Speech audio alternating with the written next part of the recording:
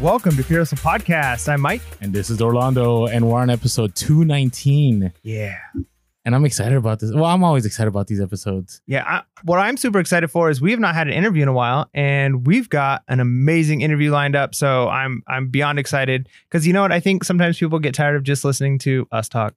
Well, at least they like listening to us talk. Let's hope so. Right? Well, I hope so. I mean, it'd be terrible because if then we'd have to always do interviews, which then people be like, oh, you guys can't stand on your own. So hopefully our podcast is okay. Now, what I love about this person we're going to interview is that, you know, I always talk about there's a lot of resellers that are behind the scenes right now. She has dropped some YouTube videos in the past and they're great, but she hasn't done that in a little bit. Maybe she needs to again. I don't know. It's up to her.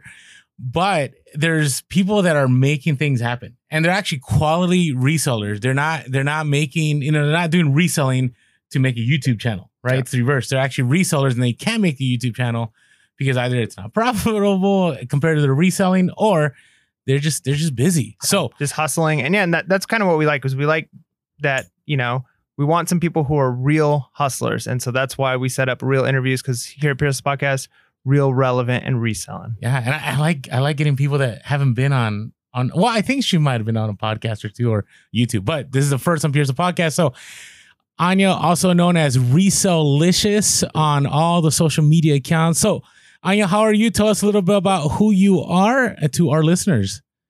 Wow. Thank you so much. I'm good. So yeah, my name is Anya, aka Resellicious on Instagram. I've been a reseller for 5 years and coming up on my 2-year anniversary in February of being a full-time reseller. So over this time, I've grossed over $1 million in sales. Not saying that because that's some magic number. I'm just trying to give the audience some kind of idea about my experience level and what kind of value I may or may not have for some of your listeners. So my Instagram page might appear a little bit dead if you go to it because I mostly post on my stories. I talk about everything from my sales journey to news about various selling platforms. I talk about my financial goals. I like to share some humor now and then and some jokes with people. So I just want to thank you guys for inviting me to your podcast today. I'm a regular listener. I also post about you from time to time. You do. It's a great quality show.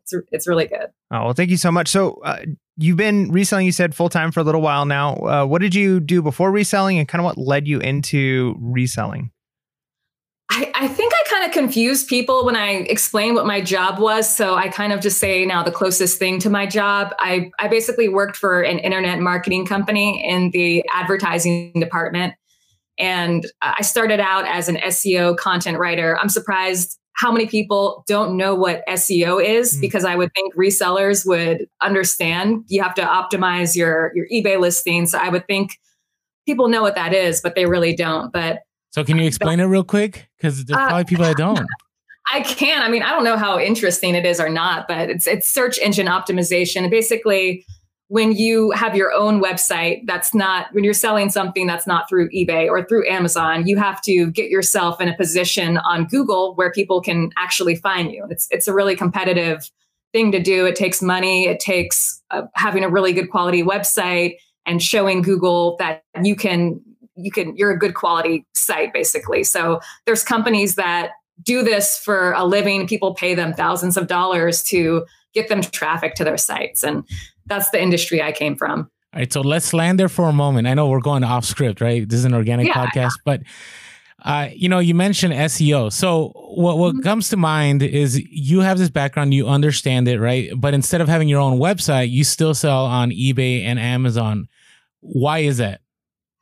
So, yeah, what I learned, for the past year and a half was the first time that I had my own products to put on a site, but I was reselling products. So I'm reselling things from Ross, Marshalls, thrift stores. So putting this all on a website and then marketing on Google and having people come to this webpage that just has a bunch of random stuff, you're not going to be very successful doing that because it just doesn't look legitimate. So it's better to go with a platform like Amazon or eBay, where you have all the credibility of those platforms and they do the SEO for you and they already have the built-in traffic. You don't have to pay for traffic. You don't have to put in hours into ranking organically to get traffic. So it's the best solution if you're selling someone else's product. But I do have private label products now, which are products that I have created and manufacture in China. And I'm working on a Shopify website to promote those because I think that's where it's more appropriate to have your own platform to sell on. Okay, Nice. the reason I asked that is all the time, you'll be on social media and people are like, I'm done with eBay, I'm done with Amazon, I'm gonna make my own website. And I'm like, I don't think you understand like how hard it is to have your own website and to drive traffic, especially if you don't have if you have a huge social media following, it's easier, right? Because you just drive people there. But everything you just said tells me, yeah, I don't think I want to do that anytime soon. So, all right, let's go back. You're SEO marketer. I don't know if that's the official title of what you were doing before. Okay, and then what happened with reselling? So what happened was that was my first serious job after finishing school. That wasn't a summer job type of thing. And I worked at the same company for about 8 years. And I had pay raises over the years where I would get every couple of years, I'd get another couple $1,000s. I get a little promotion. And finally, I was making what people say is the average American household salary. So I'm supposed to be set at this point, but I was really not set at all. I was able to finally, for the first time, pay all my bills on time without incurring any late fees. I had about $350 at the end of the month, if I budgeted correctly. That was discretionary income for me. And I started reading about financial literacy and realized I needed to be putting away about $5,500 a year in a retirement account. I mean, did you guys know that, right? Yeah. So something wasn't adding up. I have $350 at the end of the month. That means that if I want to save for retirement, that's going to take every single cent I have and then some. And how am I going to save for a down payment on a house?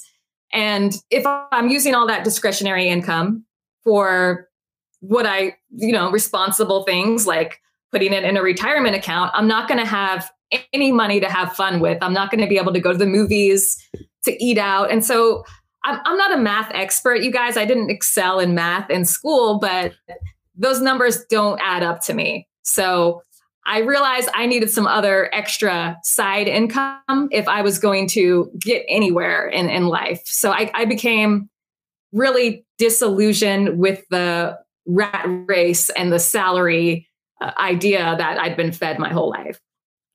Interesting. So how so you continued being, working in this marketing firm, and then how did you say, hey, I'm going to go to a thrift store. I'm going to go to do some retail. Like, how did that begin to happen? Yeah, well, I was trying to make a lot of things work within my budget. And so I wanted to, at this time, I'm getting older. I want to step up my wardrobe. I want to present myself better. So I start looking for clothes online and I come to eBay and I'm like, okay, eBay has deals. Let me put in these price filters. So I'm looking for a skirt and I put in, my filter, and the only stuff coming up in my budget is used clothes. So that was my first introduction. Like, wait, people sell used clothes. And even then, this was 5 years ago. So I think prices were a little bit more premium then. So I'm looking at a J. Crew skirt and it's used and it's still going for $30. It's still expensive. So I'm seeing, wow, that's actually serious money. And I didn't really think that much of it, but I was roommates with my sister, splitting the bills with her at this time. And she was ahead of me when it came to fashion. She's really into brands and quality clothing. And she decided to throw out a bunch of her clothes in trash bags one day. And I'm like, wait, don't do that. Don't throw those away. We can make money off of those. And she was like, no, I think I'm going to throw them away. They're going to take up too much space. And I had to beg her. I had to plead with her, like, no, don't, please let me sell them. And she was like, fine, but you better sell them soon if you want to, or I'm going to throw them in the trash. So I started listing her clothes and they started selling, and she saw what I was doing and she was like, okay, that's kind of cool. And she would pull something from her closet. And for, I think about 3 months, it took me to go through most of her clothes. I built up about $2,000 in this PayPal account. And I mean, that's a good amount of money, I think, to have just sitting in an account. I mean, I'm someone who was for years, month to month, and having a couple $100s at the end of the month. And now I have this $2,000 nest egg in PayPal. Wow. So no, that's amazing. So did you rope your sister into reselling also, or did she not get the bug from you? Yeah, she did get the bug from me eventually. It took her a few years to catch on. It wasn't until I got a lot more successful with eBay, when I reached the kind of $5,000 range, that she really took notice and was like, whoa, wait a minute, you can make serious money on that. So I did get her into that too. She's also been doing it full time. Okay. So it seems you moved pretty quick, I guess. So you're just saying this was 5 years ago, and now you're a full-time reseller and you sell in various avenues.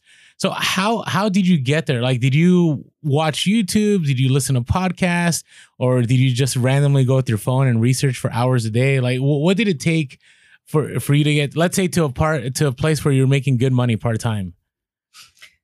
Well, after I acquired that $2,000 nest egg, I had been wanting more discretionary income, but then I was looking at it thinking, wait a minute, there's got to be a way to make more of this. So that's when I found YouTube. I was like, how do you find stuff to sell on eBay?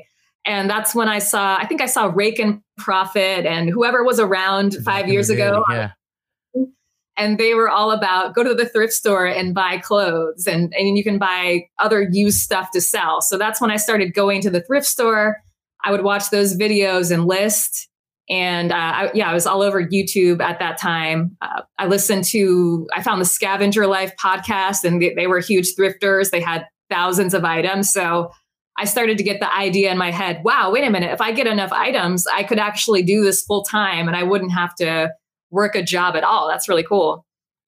So you said you were rooming with your sister, and obviously space was an issue if she's trying to get rid of these clothes that fast. So did you end up having like stuff stacked all in your house, like of as you started to get more and more inventory? Like, what did that look like? Because I remember it started with like, all right, I've got like this tote, and then the tote turned into a rack, and the next thing you know, I'm converting whole rooms into inventory storage. So what did that look like for you? Yeah, it wasn't too bad at that point. I mean, after I think another year or so, she ended up getting married and I moved out on my own. So it did start to become a problem. She would complain about it to me. We had a living room, and then I had these large boxes in the living room that had just clothes in them. It was mostly just clothes at that time. So those don't take up too much space. It's all the hard goods and other things that really take up space. But I had stuff in the laundry room, and then I think I had racks in my bedroom that had clothes. So it was starting to get crowded. But at that point, it wasn't what it is now for me living alone. I use my apartment as basically storage. But it was there was a little tension there for sure. Okay. All right. So tell us about your model now. Like, what platforms do you sell on? Are you about having, like Scavenger Life, and even myself, I'm very big on having a huge inventory and just waiting for people to buy, where there's other people that are like, hey, let's sell it real quick and let's turn that cash around. So what's your current model look like as far as reselling? Yeah. As far as sell-through rate and stuff I aim for, I mean, I think I have a mixed model. I'm not really all fast. What is it? Fast nickel. Yeah. Or slow dime. I just have a mixture. I like to keep my conversion rate at about, I think on eBay, it's about 15% per month that I turn over. And so if I notice I'm adding more stuff, but I'm selling the exact same amount I was selling 2 months ago when I had fewer items, then I need to lower my prices, and there's a price issue. I need to speed stuff up. But I try to go for an ROI where with retail arbitrage, I think I average around 75% right now. So some things are outliers on the high side where they'll bring 100, 150%, and some things are 50% and lower. I try to mix it in and maintain stable sales, most importantly for me. Okay. So talk to me a little bit about, we get this question all the time, and it's, how do I know when to be a full-time reseller? Like, how do I know when to leave my job? How do I, I see you're cringing a little bit there because it's a different scenario for everyone, right? You got to have your comfort level. There's some people that will drop everything and just quit and go, I'm done and I'm going to start reselling, and they have zero inventory. Then there's other people that play it safe like us. So explain to us that process. Like what led you to go, hey, I can do this full time, and what needed to take place for you to get to that? Yeah, I know. I know Mike has said he just plans on being part-time forever, right? He doesn't have any desire to go full-time. It's interesting because I don't like working a full-time job for another person. I never really did. And I always kind of hoped I would find something that I could do independently. So as soon as I realized there was money in reselling, I wanted to work toward being full-time. And I noticed from social media that there were people who had crazy high sales. There's people selling $1 million a year on Amazon who, for whatever reason, they can't go full time. It's just not enough to replace what they're making in their job. And then there were people who were making less in sales than me who were full time. So it was really interesting. For me, I kind of did the numbers and I decided I needed to be at least $25K a month to be comfortable going full time, because not only do you need to pay yourself a salary, but you need to make enough extra so that you can invest a little bit more in your business every month so that you can keep growing your business. So that was my goal. And really adding Amazon is what got me there. With eBay, that's really, really hard. eBay's secondary to me to Amazon. And I didn't start Amazon until 2017. But within a year of doing Amazon, by December 2018 Q4, I ended up doing 50K or about 50K. I think it was like high 40s on both eBay and Amazon for the 30-day period of Q4 that had the highest sales. And that was a doubling from the previous month. So it's not like I was maintaining that consistently for a long time. But at that point, I was like, wow, I think I can actually do this pretty soon. I think I can go full time. Nice. And it's interesting that you said that some people make $1 million on Amazon and can't go full time. Yeah. Gross is sometimes gross what happens to it once you actually do the math and you take your net home, right? No. And it's interesting. It's just, I've seen it and I haven't heard a lot of people talk about that. So I'm interested, Anya. Why do you think that is? Why do you think that is? Like, you can make $1 million on Amazon and you still can't go full time. Yeah, it's interesting. I look at people's numbers and I think no matter how much someone makes, it seems like we all pretty much make the same income, no matter what our sales are. Nice. At the end of the day, I think a lot of those people that do $1 million, they do wholesale, so they have really small margins and they have some wholesale connection, but they're not making all that much profit, perhaps, or it takes a lot to, unless you're doing that solo all by yourself, you're paying employees and you're having a warehouse and you're having maybe 10,000 in expenses plus per month. So I think it's just a different business model usually for people who get up to $1 million. Most people don't do that $1 million from them alone listing on eBay. I mean, you'd be pretty rich if you were just listing by eBay. All thrifting. Yeah, you'd be sitting pretty well. So yeah, I really appreciate. Go ahead. No, I said I really appreciate you sharing that, because we always say that on the podcast. Like you look at numbers, you can get easily discouraged, but those numbers, there's so much to them. Even the 90-day total, right? You look at the 90-day total, you see people that put 50K, but it could be like 20K shipping. It could be 10K cost of goods. It could be another 5 to 7K fee. I mean, before you know it, like you said, you could be making just as much money as that individual, yet your numbers are half of what their numbers are, it is fascinating. I'm really interested in the only reason I say that, and I've said this to Mike too, is like, I hope one day that I get to a place where I can actually show, yeah, I am making a ton of money because here's my property, here's what's going on. But even cost of living plays a part in that, right? Like in San Diego, I live in a condo, and that's because I'm pretty sure if I was in the South, I'd be doing pretty well right now, like really well. But yeah, it's odd. So, all right. Well, thank you for sharing that. So talk to me about how things have changed. So you hit some thrift stores and then you started doing some retail arbitrage. And as we followed you on Instagram, we've noticed that you go back and forth. Like I've heard you sometimes say, I'm just going to do Amazon. I'm kind of slowing down on eBay. I'm going to go, I just want to go private label. I mean, I think you've said that at one time. And so how have things changed over that time? I feel attacked. No, I'm not trying. I'm just trying to keep it real here a little bit. Right. I mean, things have changed a lot the past year because before this COVID situation hit, I was doing a lot of OA and I thought, wow, I don't have to ever step into a store again. It's just optional for me. But then a lot of online stores got shut down. Like Burlington.com used to be a big source for me. And they just decided, I don't think it was even COVID related. They just decided we're not going to sell online anymore. It's not profitable for us. So a lot of my online stuff got cut off for whatever reason. The stores weren't restocking the things I used to buy before. So I've been doing a lot more RA and going back to the drawing board with that. Whereas I thought I'd graduated from the RA stuff. And with Amazon, I think you talked about me saying I'm going to just focus on Amazon, less eBay.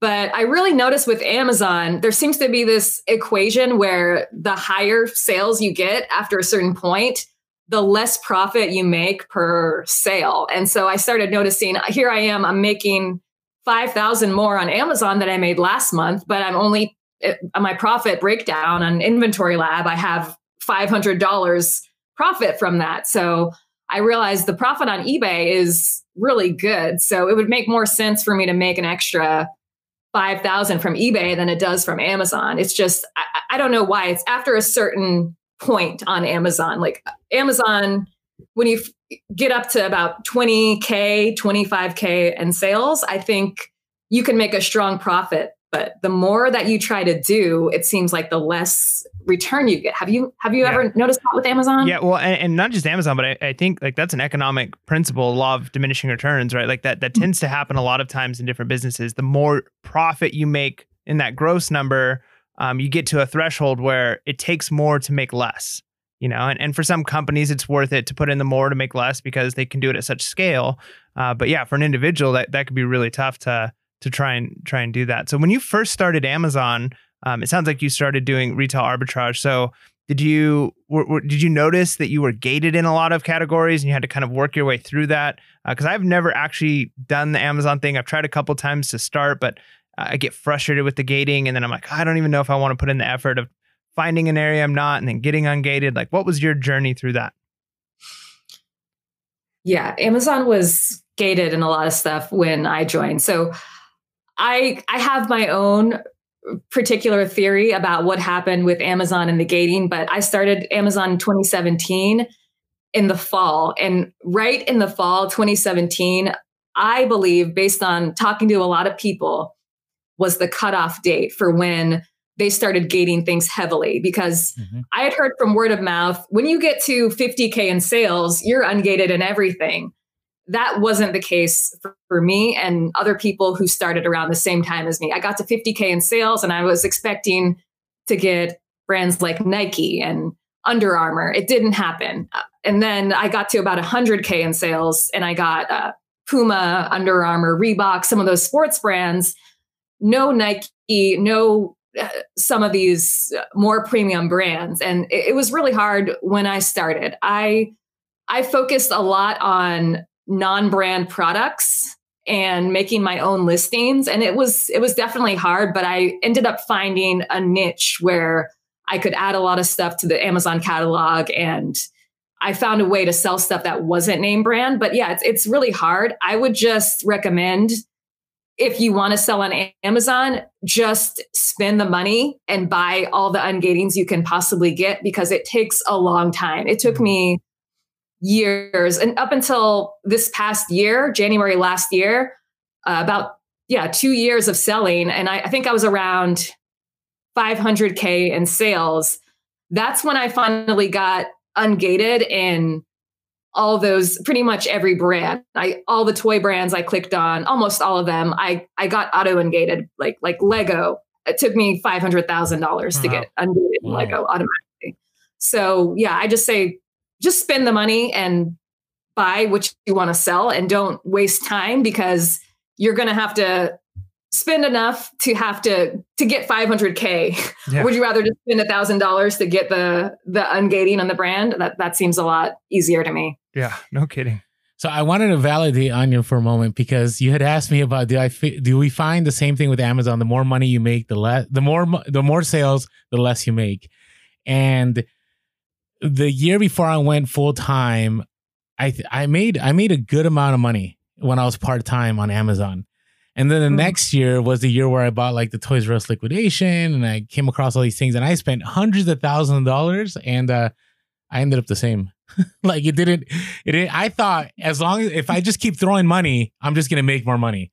Like, and I'm talking about hundreds of thousands of dollars spent, and it was different. And this year I actually made more than the previous year, and I spent a little bit more, but I was smarter. Like my ROI had to change. I wasn't chasing hot items. I was, doing some of the, not this year, but last year I was doing some of the creating your own listings. That does help. It's kind of weird how that happens, how you create your own listing and it still sells, even though there's no SEO, there's no advertising. It just kind of sells. And you're like, this is kind of strange. Like, what caused somebody to go on here and go, I want this specific product, but it happens. So yeah, I agree with you, Anya. I think it's if you want to make good money on Amazon, there's just my just the conclusion I came to after studying a lot of individuals, that you end up like with 10% margins. And once you start becoming $1 million seller, you'll make like 10, maybe 10% is like a good number. But it's like you said, Mike, like some retailer, I think like Macy's and Target, they make like 3 to 5% a year. Right. And these are $1 billion companies. Right. So yeah, just wanted to validate what you're saying, because I do believe with Amazon, it's really a tough game to have super profitable ROI on all the stuff you source. So, all right, let's switch things up a little bit. I'm really interested in your private label here, just because. Oh yeah, tell us what the product is, and where are your manufacturers? How can I get in contact with them?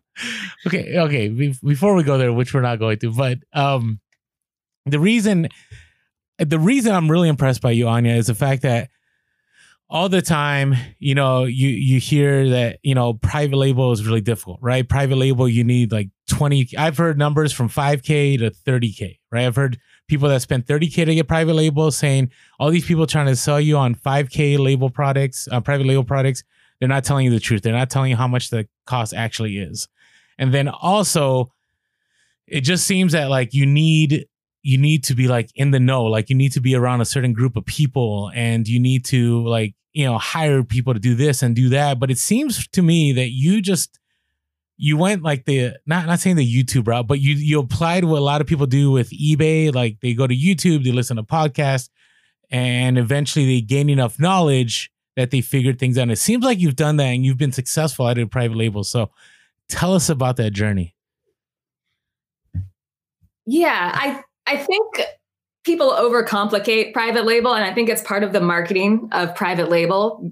I think I kind of caught on to that. So I never, it seemed pretty easy and straightforward to me, because like I was saying a few minutes ago, when I started Amazon, I was gated in a lot, and I created a lot of my own listings. I ended up buying a bunch of UPCs from eBay to create listings, because a lot of these products didn't even have UPCs on them. And within a year, I went through 400 UPCs, which means I created over 400 listings on Amazon, and I would just list stuff and the items would sell. And I'd have multi-quantity often, and I've sold up to 50 items of things that I've just listed on Amazon. So when I heard people talk about you need to have this premium packaging, your listing has to have video and this, I'm like, no, you don't have to do that. I've sold a bunch of products. So I think that gave me some confidence in just being able to, if you find the right product, you can just sell it with a simple, basic listing.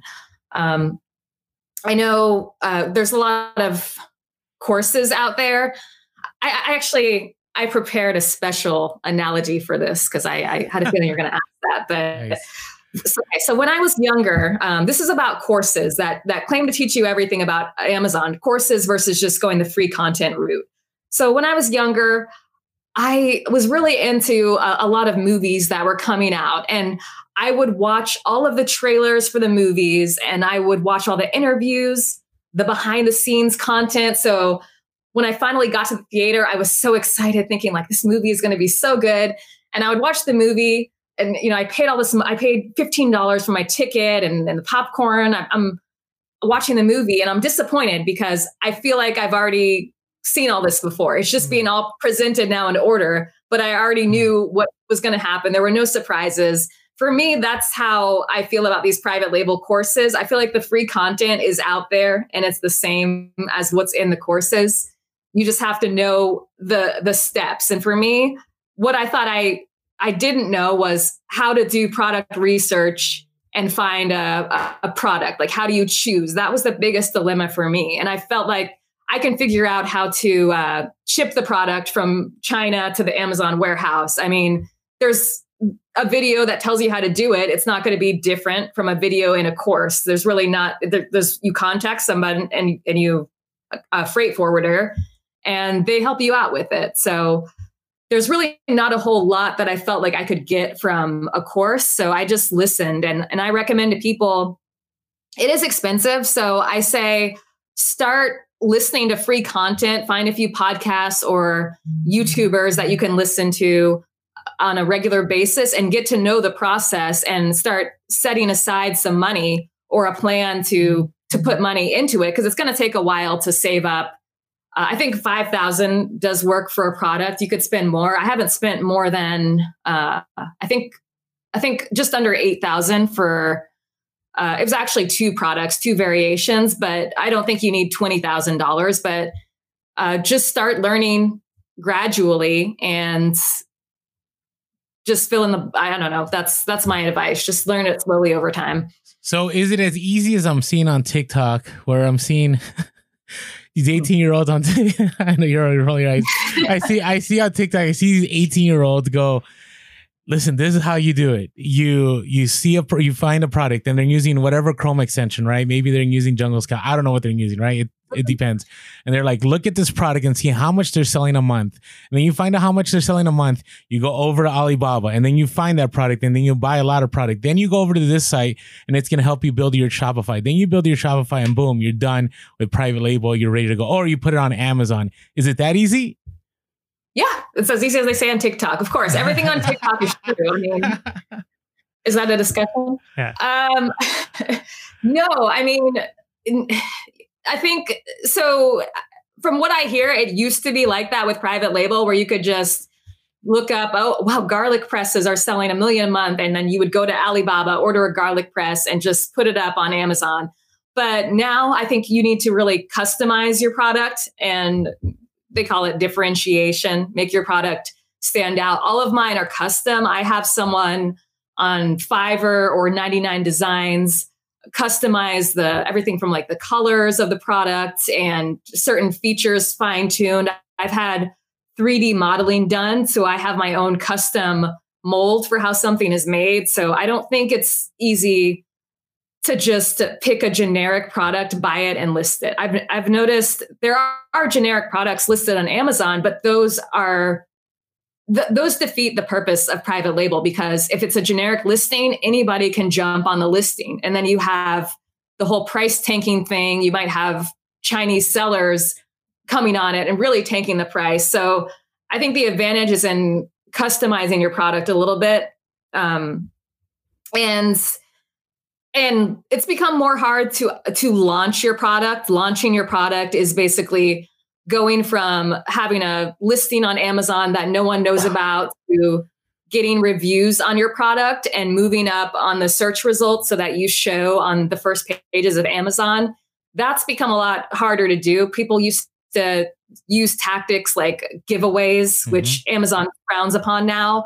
So it takes a little bit more time, and that takes some money to do as well. So you should have budget for the marketing aspect too. But no, it's that simple, but it's not that easy. There's going to be a lot of work in promoting your product, choosing your product, customizing it. And it takes, I say you probably spend about at least a month on working on fine tuning that product. And then from there, getting that to a supplier, it takes another 3 months from production to checking the product, getting a sample to getting it shipped to Amazon. So it does take a very... We wanted to take a quick moment to thank our sponsors for this episode. Hey everyone, ever found yourself too busy to list or wanting to scale and not knowing how? Well, we've partnered with a great service called Sellhound. They will help you do much of the heavy lifting and can benefit your business in many ways. Sign up for listing services with Sellhound and receive 25% off your first purchase or 25% off your first month of a Sellhound monthly subscription. You can do this by using our promo code, all in caps, Pure Hustle 25. That's the numbers 25. By the way, everyone gets 3 free listings to try out before any purchases. Just go to sellhound.com and subscribe using our promo code Pure Hustle 25.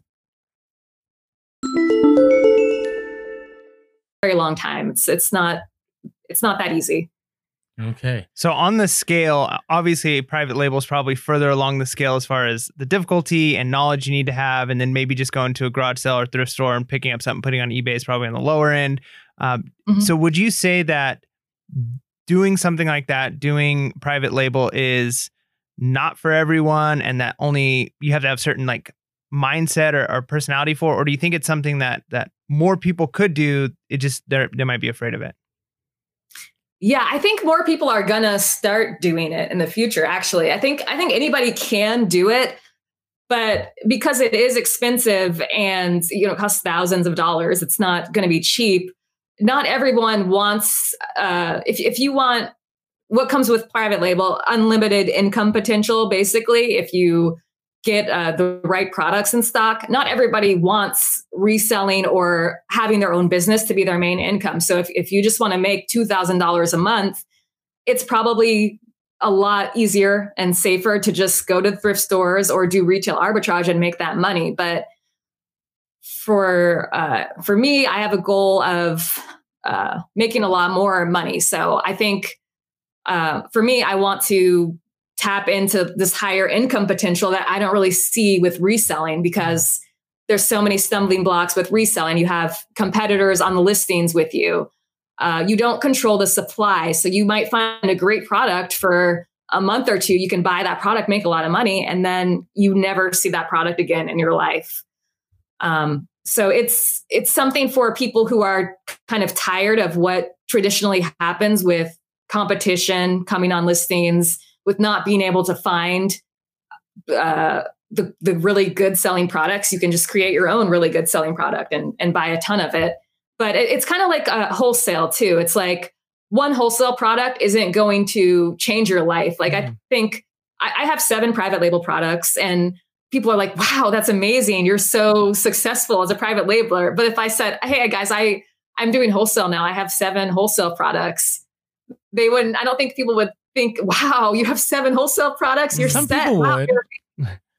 I mean, you think they would? Yeah, I mean, wholesale is still. So I look at it as the bottom, like the easiest barrier of entry is eBay. Like it's the easiest, right? You can sell anything, pick up anything, and then that's thrifting. Then retail arbitrage, it's a little more difficult, and then after that, you get into Amazon. And then merchant fulfilled, then you go Amazon FBA. And then after that, it's wholesale. And then I think it's private label. Because wholesale, you got to find distributors, right? You got to get uncomfortable. You got to be willing to make, and I don't know how many phone calls or what it took, but you got to be able to make cold calls. You got to establish yourself as a business. And I mean, now it's a lot easier because we've had, I think a lot of YouTubers have now openly shared like, hey, this is how I got gated on toys, right? So they're buying toys wholesale, but man, the profit margins on those are just horrendous. Like I couldn't go down that road. But private label to me, I mean, I have a lot. This is why, and not the only reason I wanted you on the podcast, but I wanted people to hear that you can do it on your own. Like it doesn't require, it does require money, and it does require, I think it requires a lot of time. Right. You shared one time, I saw an Insta story where you're like, this took several hours on YouTube, listening to all these podcasts. Did you have failed products too, Anya? Yes, I guess I feel. Do you mind sharing that without sharing what it is, unless you want to? Like, what happened? I still have hopes for it, so I don't want to share it. But okay. It's a. You don't have to tell. Just don't tell us what it is. Just what happened. Yeah, I had two really successful products last year. And those two products, they're a variation. Those have done over 100K at this point in the past little bit over a year. So I made something kind of derivative of that product, but I was looking on Amazon, and I don't know how to describe it. It just, this product didn't seem to be doing that well on Amazon, but there was one particular listing on Amazon. It was actually sold by Amazon itself, and it was very similar to my product. So that was my mistake, was that there weren't a ton of listings that were doing well with this variation that I wanted to do, but Amazon was doing really well. And I thought, if I can just become a legitimate competitor to Amazon's version of this by making it kind of similar to theirs, then I think I could get some of that market share. And using the tools to look up Amazon's, it looked like that variation was doing really good money.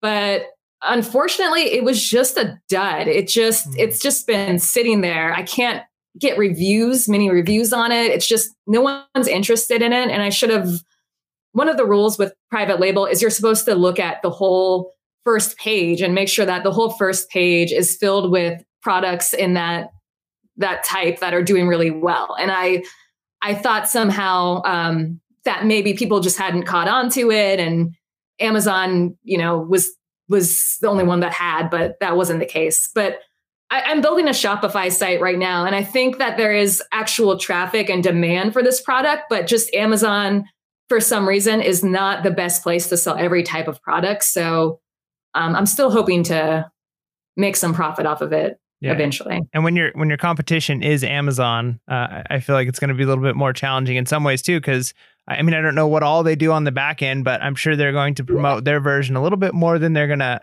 try and promote yours. So, right. And for me to promote, I'm going to have to pay a lot of money, whereas they can just put their stuff wherever they want to put it. Mm-hmm. For sure. They do what they want. So, okay. Now you had mentioned, and I don't know if you want to, but I know we have a lot of listeners that have no idea what you're talking about. Like, hey, looking on how well a product is doing on Amazon. Oh, right. Right. So are you willing? I mean, I can share on a future podcast, but are you willing to share, like, how could somebody find out? Like, you want to know, hey, is it worth it? Like, is this product, how many sales are they making? How much do they sell a day? Like, what are some of those tools? Yeah, there's a list of guidelines that people say you should use to choose your private label product. And I've used Viral Launch. I think my subscription, I don't know, something happened with my debit card, so I'm not currently subscribed, but I've used Viral Launch. There's also Jungle Scout. Helium 10 is probably the big one right now to use. They're just plugins that you pay. They're kind of expensive, anywhere from $50 to $100 a month to use these plugins. But what you can do is you can go to Amazon and you can type in kitchen forks and knives or something like that. And all the listings come up on Amazon, and you just click on this plugin and it goes listing by listing. It tells you this product is based on the rank. It calculates this product is ranked number 56 in kitchen. It's selling $1 million a month. And you can go down the page. This product is ranked 1,000. It's selling 500,000 a month. So you can see what the average monthly sales are for the product that you want to list. So if you're like, I want to make $1 million a month, you'd want to be looking for products that make that much money. I mean, I don't think you could launch a product like that, because I'm sure those are well established with tens of thousands of reviews, but that's pretty much how it works. So, but for other criteria you want to look at competition. So you actually want to balance, this has really high sales volume, but I've also noticed that on the first page, and they have an average of 20 reviews per listing, which isn't that bad. You're like, okay, I can get 20 reviews on a product, so I could probably compete with these guys. It's really accurate, because I've tested this with my own products, but it tells you approximately how much it would cost to get the product made on Alibaba. So one of my products costs about $5.50 to get made on Alibaba. And if I use the Viral Launch tool to type in this type of product and see how much it would cost me, it says it would cost you about $5 to $6 landed. It's like dead accurate. So you can, I mean, you said you don't know how much it costs to get a product done. You've heard people throw out, it costs $30,000. If you have a tool, you can just pretty much reverse calculate exactly how much it's going to cost by, it gives you all that data. Really useful data. No, I think you touch on something there, is that when you pay individuals for these courses and this knowledge, they're using the same tools that everybody else has access to, right? So I think about like online arbitrage drops, right? That I think that's like the latest trend I've seen. I saw this last Q4 is like, hey, buy these drops. All they're doing is using retail arbitrage. I mean, not retail, they're using tactical arbitrage, or they're using some kind of tool that everybody has access to, but you know, it's only what you know. Right. If you don't know, you don't know. And sometimes it's worth it to pay to have that knowledge that you don't know. And then once you feel comfortable in using those mechanisms, then it's kind of like, okay, I don't need to pay anybody. I can figure this out on my own. And it seems like that's what you've done. Yeah. I mean, there's dozens of product research videos on Amazon, and they all, I've watched several of them. They more or less give you the same criteria. They say, you know, you can search for a product based on criteria. You can say, I want a product that does an average of 20,000 a month. I want the average reviews on the page to be 2 reviews. Like, you don't want any competition. You just put in what you're looking for, and you can select the category. I want it to be in the kitchen category.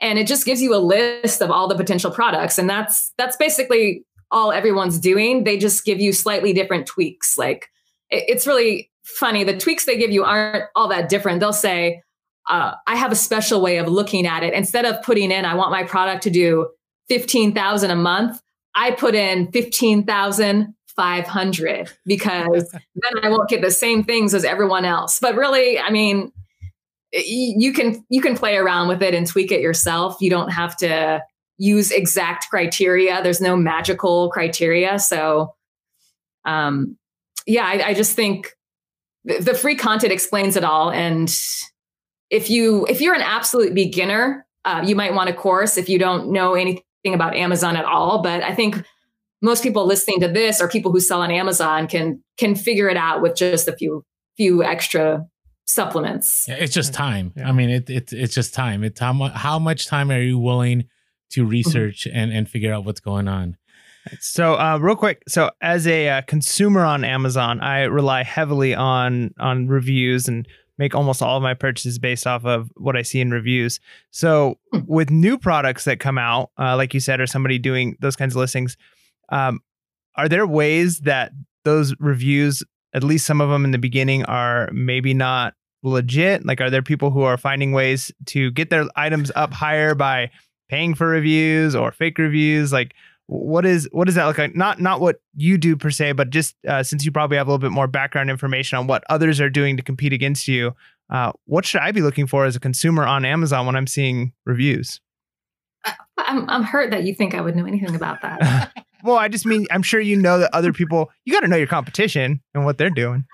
Yeah, I actually don't know what they're doing, because sometimes I see their reviews and I'm thinking, there's no way. How did you get those reviews so quickly?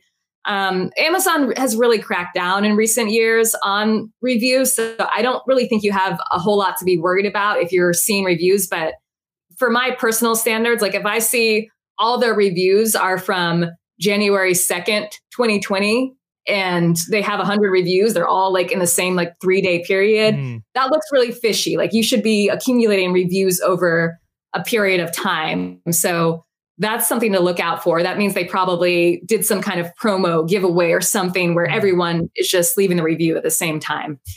But Amazon's really cracked down on that. I mean, if you if you have a family or a friend leave a review, they can tell. Wow. They have ways of telling that you did that, and yeah, they'll penalize you. So it's. I think people are getting reviews pretty legitimately. They might be using some type of giveaway third-party service, but you can't really force a good review, even with these services. If you see a lot of 5-star reviews, I mean, people probably are pretty decently happy with the product. I mean, it's pretty legitimate these days, I think. Nice. Okay, so I have a question about your full-time reselling. So, in my schedule, like I'm like the last person to ask about how disciplined are you about scheduling the fact that you're not working all the time. And it seems to me like you're one that I know you keep late hours. I get that because sometimes, you shoot us a DM, right? And it's like 1 a.m. I'm like, it's kind of late, like out there in Florida. But I'm interested, like, what does your week look like, and how many hours do you think you put in? Ooh. So I used to be way more disciplined, especially at the start of this, but I've gotten just so much more relaxed. How much I put in, it really depends on my cash flow that given week. I mean, I would say I haven't been putting in the hours I did at the start just because this past year kind of hit me a little bit harder and I don't have as much inventory to process. I'm trying to jumpstart my business a little bit, but I would say I'm just working a 40 to 48 hour week right now. And that's not super hard work. I mean, sometimes I have podcast, TV going in the background, but I've worked up to 80, 90 hour weeks at times when I have peak sales. And I'm not really a very scheduled person. I kind of just do things whenever. Like I know if I have a lot of packing to do, then I'll get straight to the packing. If I'm going sourcing, if I know, I don't know, if I'll get in my car and I might go sourcing for 8-10 hours, 1 day a week, but I don't really hold myself to any specific time windows. I just kind of know I have this much money. I have to spend it this week. And I fit in just where it fits in for me. Okay. No, I'm a lot of the same. I think I work extra hard when the cash flow isn't there. And then when the cash flow is there, I work, and maybe you're different. I know. I just feel that you're opposite. I just feel like in reselling, when the money isn't coming in, it just means I got to work more. And then when the money's coming in, I don't know. I guess during Q4, I work more when the money's coming in because you got to execute at that time. But like right now in January, like things are kind of slow. So I'm working more because I need to get things back to a certain level. Now, you had mentioned you spend a certain week. So do you budget out your capital, like how much you're going to spend a week? Well, so I have a structure where I pay myself a set salary and it comes out. I use a paycheck system, gusto.com or Gusto. I'm not sure what it's called, but pretty much almost everything that doesn't go to myself, I will spend on pretty much on inventory and things like that. So it's not really the budget kind of depends on how well I'm doing at a given time. All right. So explain to us that payroll system. I mean, and if you have an affiliate link, we'll drive everyone to your affiliate link on your bio on Instagram. But how did that change things for you?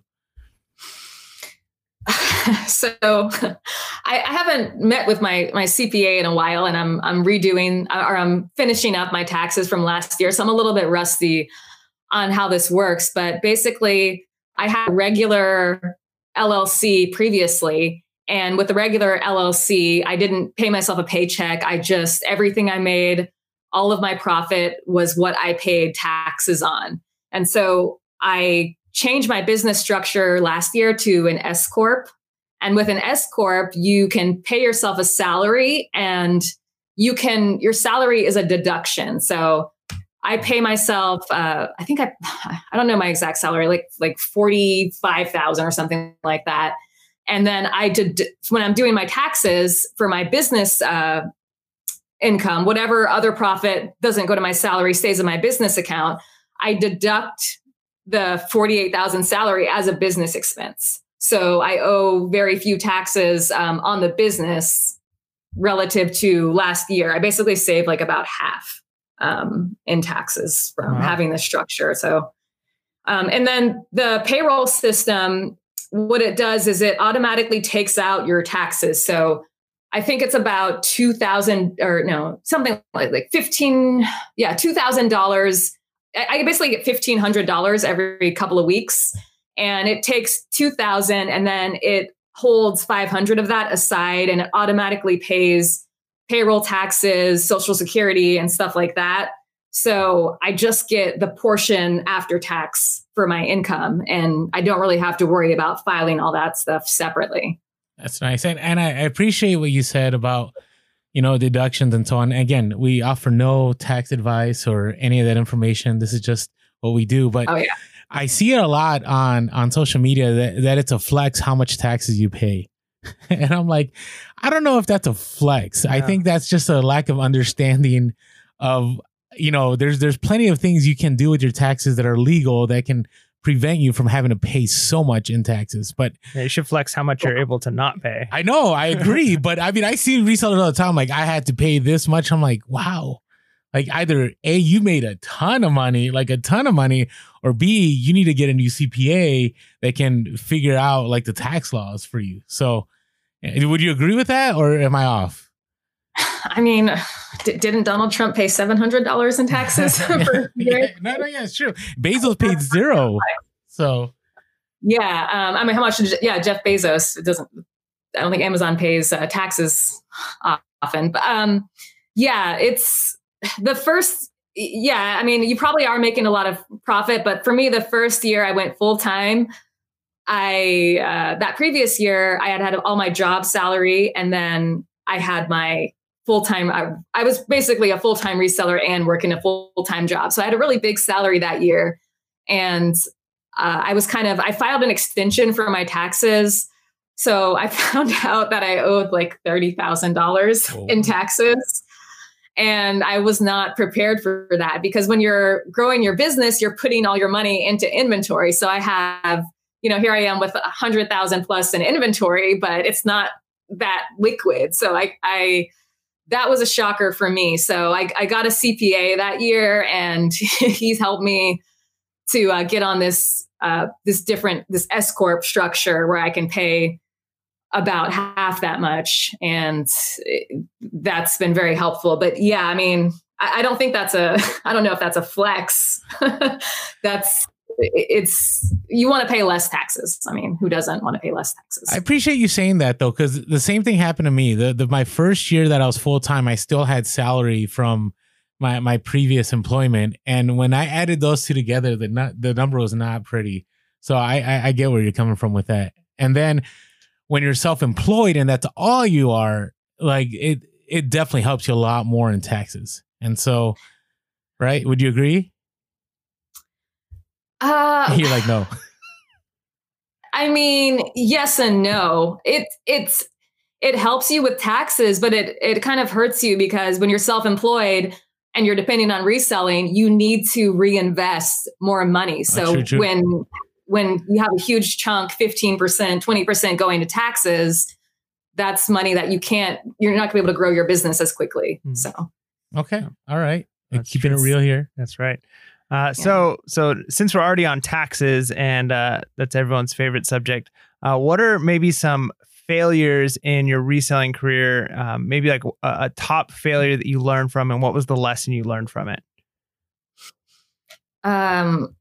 You should really be prepared to pay your taxes. That's I don't think I look at my failures this is kind of cliche, but as learning experiences. So I think I have a ton of failures that stand out, but last year for sure, my business got affected by the whole pandemic. And for a while, I was like everyone else, I was doing really well because things were selling great online. I was finding products to sell at a high markup, but that only lasted for me like a few months. And then after that, my regular items were really slowed down. Even my private label products were doing about half as well as they had done the previous year. And I think my mistake was I kept expecting things to be the same. In August, typically football cleats are everywhere to buy. And I do pretty well selling football cleats. So I was thinking, oh, well, I can't find that much this month, but I'm just going to go extra hard when the football cleats come out. And then the football cleats didn't come out. And I kept waiting for things to happen, and they weren't happening. And then finally, at one point, I had this wake up call, like, wait a minute, this is not like last year. I need to really kick myself into gear and find a new way to find products and start from scratch, because my bullet points are not working for this year. So last year was a drop for me versus the previous year. A lot of people, they gained the COVID 15. Have you heard of that? Oh yeah. The 15 pounds. Well, I lost the COVID 100K because I dropped 100K off my sales compared to 2019 and 2020. Ouch. And it's sad, but I didn't realize I needed to pivot until it took multiple hits for me to realize I need to snap into gear and figure out how to make this year work for me. So that was my failure for last year. Hey, I appreciate you being real about that, though. I mean, that's an important lesson. I mean, pivoting is so huge, and it's interesting hearing from someone that pivots a lot. Like you've adapted a lot, right? I mean, and you're still full time. It's not like it got to a point where like you couldn't do full time anymore. It's just you figured things out and you had to change. So, what are the changes you're making this year? Yeah, changes I'm making this year. Well, because one of the things that's slowed down things is Amazon itself. Amazon's taken a long time to check in inventory. So I've really increased my merchant fulfilled sales. I think about a quarter of my sales last year ended up being merchant fulfilled. I was strictly all FBA prior to this, except for in Q4. I would only do FBA no matter what. Now I'm doing merchant fulfilled sales, and I'm learning new niches. Like right now it's Valentine's Day coming up. So I'm focusing heavily on candy. And I used to just sell the same products year round, like apparel, the shoes, some of my other niches, but those aren't doing as well. So I'm trying to learn new things that are hot and relevant to make sure I have consistent sales. And just that means a lot more research at the computer, which it's not fun to, when you've kind of groomed your business to do a certain thing, you kind of have it on autopilot. It's not fun to go back to the drawing board and get in that research stage again, but that's kind of necessary for me right now. Okay. But that's good to hear. I understand where you're coming from. I mean, I was on autopilot for a while, and then COVID made me make changes, and now I'm back to the drawing board, I think, again, because things have kind of switched up since Q4 to Q1. Now, you said you're still doing garage sales and thrifting again. I am. Well, no, I mean, thrifting, Mike and I would say we're not doing, right? Yeah, in the sense, it's tough here. It is bad right now. COVID, or is that just the prices? We don't know. Like it is, the inventory is low, the prices are high. It's just I mean, I'm doing way more retail arbitrage as far as eBay goes than I've ever done before. Yeah. We can buy from a thrift store a pair of tennis shoes for $40 that we could resell for $25. Is about how bad the prices are right now. So I wonder if that's I haven't been to a thrift store in a while. Do you hear that from other people? No, I mean, geographically. I think geography plays a part. I talked about this week, like I basically, all I did is Marshalls, TJ Maxx, Raw. Like that's all I did, which is not the norm for me. Like during Q4, that's the norm. But Q1, I'm in the thrift stores and my garage sales. I'm doing all this. And man, I mean, the other day, I know because of COVID and also because some of the, political stuff going on, I think people are more just holding on to their stuff. I don't know what's going on, but even out here in San Diego, and we'll talk about this in our update episode, like garage sales, we would have about 400 or so happening in San Diego, and now it's about like 100. And then where we live, it's down to like 30. And then you cut that down even more, it's there's nothing there. And so I don't like sourcing retail arbitrage because you know how it is. It's a lot of money when you do retail arbitrage, and you got to sell fast. And I'm not a sell fast kind of guy, but on eBay, at least. On Amazon I am, but not on eBay, but I got to adapt. So I don't know. I feel like, I think Anya could have her own podcast, but anyways, just saying. Talk to me a little bit. I've been interested. What was my question? So I had seen this on social media, and somebody had asked, what is, not you particularly, but resellers, what's your exit strategy? Let's say reselling doesn't work. right? Let's say, which I believe reselling is always going to be around. It's just about pivoting and adapting. But you had talked about like there's certain ceilings, like there's only so much you believe can happen in reselling. So what, you don't have to share everything, but I find that most resellers that are, let's say, I don't want to say, there's a word, I don't want to insult anyone, but that understand that like reselling can't be the end all, like have multiple streams of income. So are there other things you're doing on the side that you're growing in case you need an exit strategy? So if this reselling thing doesn't work out, I think private label is different from reselling because it doesn't require having to rely on other businesses to give you the products that you need at the price you need. So for me, setting that up is part of my exit strategy. Hopefully, it's a really, really big business right now for people to actually buy private label brands. And there's big companies. One of them is called Thrasio. They're actually the first company to reach a 1 billion, or the fastest company to reach a $1 billion valuation profitably. Mm-hmm. And they're a company that just buys Amazon private label businesses, and then they improve the brand's products and their listings, and they are dominating private label on Amazon. So yeah, they bought out a third of Amazon third-party seller private label companies, just in case you're wondering who this company is. And they just tweak it and make more money on top of those companies. So, all right, keep going.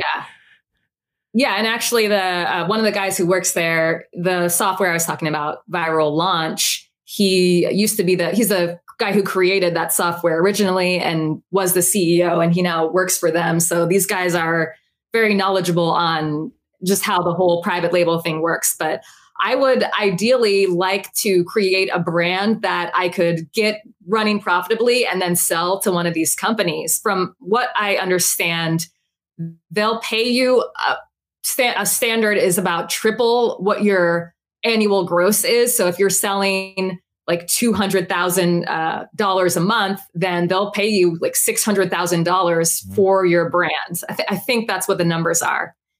It could have been 3x your profit, but I think it was 3 times your gross sales that they'll pay you. I'm not totally sure on that, but basically I would want to grow a really profitable brand and then sell it, because when you're, even in the private label, with all this reselling, you're always putting in more money and you can never really enjoy the profit because you have to make another order. And then that time you have to increase your order quantity. So you're putting in more money, and you never really just have like a huge nest egg until, I feel like when you sell out, you sell all your inventory and you sell your business, you get an influx of profit. And that would be my end goal. I don't have really any other revenue sources. I'd like to have something that didn't involve spending money to make money. That's a hard one to find though. But no, I just the reason I ask, I see you dabbling in the stock market a little bit. I see you dabbling in other streams of income. And I think all of us have kind of done that since COVID. Like we've all figured out, like, yes, reselling, you can definitely go full time. You can definitely make a living, but it's very wise to have other streams of income, because either you're going to always have to be pivoting like crazy, or you're going to have a large stockpile of money saved up in case things get kind of rough for a moment. And I mean, even myself, I'm thinking about this last month. I'm glad I made a lot of money in Q4 so I can kind of ride out, the slowdown right now. Maybe I'm the only person that's had slow sales. I don't know. Your sales been good, Anya? They've been better now that I've been focusing in on this Valentine's Day candy is doing good, but yeah, they've been slower in general for several months for me. I'm starting to get it. I feel like to gain control again and to start increasing again, but it's still down compared to last year for me. All right. Hey, do you have a last question here? Yeah. So, if you listen to our interviews, you probably know this one's coming, but I like to always ask the people that we interview, what is like maybe like a life lesson or a life motto that you go by? Because we have a lot of people who listen who are just starting out. Sometimes we have a lot of listeners who are like 16, 17. They're just getting into this. Maybe they're just starting a family or they're kind of new into their career.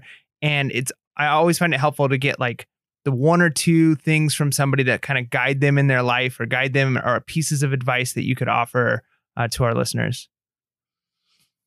Ooh, I actually didn't know this question was coming. Okay, everyone, pay your taxes. Nice. No, I actually, a motto. I'm not, I'm not really a motto type of person. Same. But I do, here's what I do think. I strongly think that you guys have read, I think, Napoleon Hill on some of your book things. And I think it's him. It might not be, but one of these self-help people talk about the top 5%. And they give this story about how out of 100 people starting out, only 5% of them are going to have enough money for retirement, and how everyone wants to be in the top 5%. So for me, my whole thing with life and money is that just doing the average or even a little bit better than average is not enough. I'm really thinking long term, and I want to make sure that I'm creating an excess of money so that I can be prepared for the future. So my thing is, people still tell me I did 100K less this year than last year. So I did just under 400,000 sales this year. And people are like, that's great for a person by yourself, a single person. That's really good. But for me, it's really not enough, because I'm trying to advance and get to a place where I have plenty of excess so that I can start saving and doing those things that are going to provide me with security. So just, maybe average is not enough is kind of a motto of mine. Nice. I like it. That's good. That's good. All right. So based on everything we talked about, we touched on this a little bit. Where do you see reselling in the coming years? Do you see that eBay and all that's going to still pan out? Do you think Amazon's going to get more difficult? Do you think, based on everything that's going on, the unknown, the stuff we don't talk about on the podcast, do you think that reselling is going to be up for a huge turn? What are your thoughts? Just speculating. I think it's still going to be around. I think it's going to change. I think it's already started changing. Like you mentioned earlier, the groups, the Discord groups. I think there's going to be those leaders that are giving people the leads, and whether stores clamp down, they're calling, you talk about this a lot, they're calling people scalpers nowadays, and reselling is looked down upon. So maybe they want to crack down resellers, but there's going to be people finding ways to get it around it. And they're going to, whether they charge money or not, they're going to share with other people how they can get around it too. And we're just going to keep beating the system. So I think reselling is going to be around. It just might change its form a little bit. Okay. Nice. Well, do you have any last words you want to give our listeners, or maybe tell them how they can find you and get a hold of some of your content? You can find me on Instagram at Reselicious, but you're going to have to pay attention to my story. Make sure you're following my story, because that's where I do most of my posts. Yeah, and she drops a lot of knowledge. I will tell you, Anya, I'm still very impressed by your business model and how you figured things out. You say you're not good at numbers, but you know your numbers. Like everything I hear from you, like you know exactly what you need to make, what it takes to get there, and so on. And I think I find that's one thing that a lot of resellers struggle with. I know myself, I don't want to know the numbers. I just want to work and have the money in my bank account and I'm good to go. But Anya, respect to your hustle. You do a great job, and I really appreciate you coming on the podcast and sharing what you do. And I think this brought a lot of value to a lot of people. Oh yeah. So, all right, thank you, Anya. So find her Reselicious on Instagram and on YouTube. You can watch her videos from back in the day, and maybe she'll throw some other ones up there soon. So with that being said, hey everyone, make sure to be real, be relevant, and be reselling. Peace.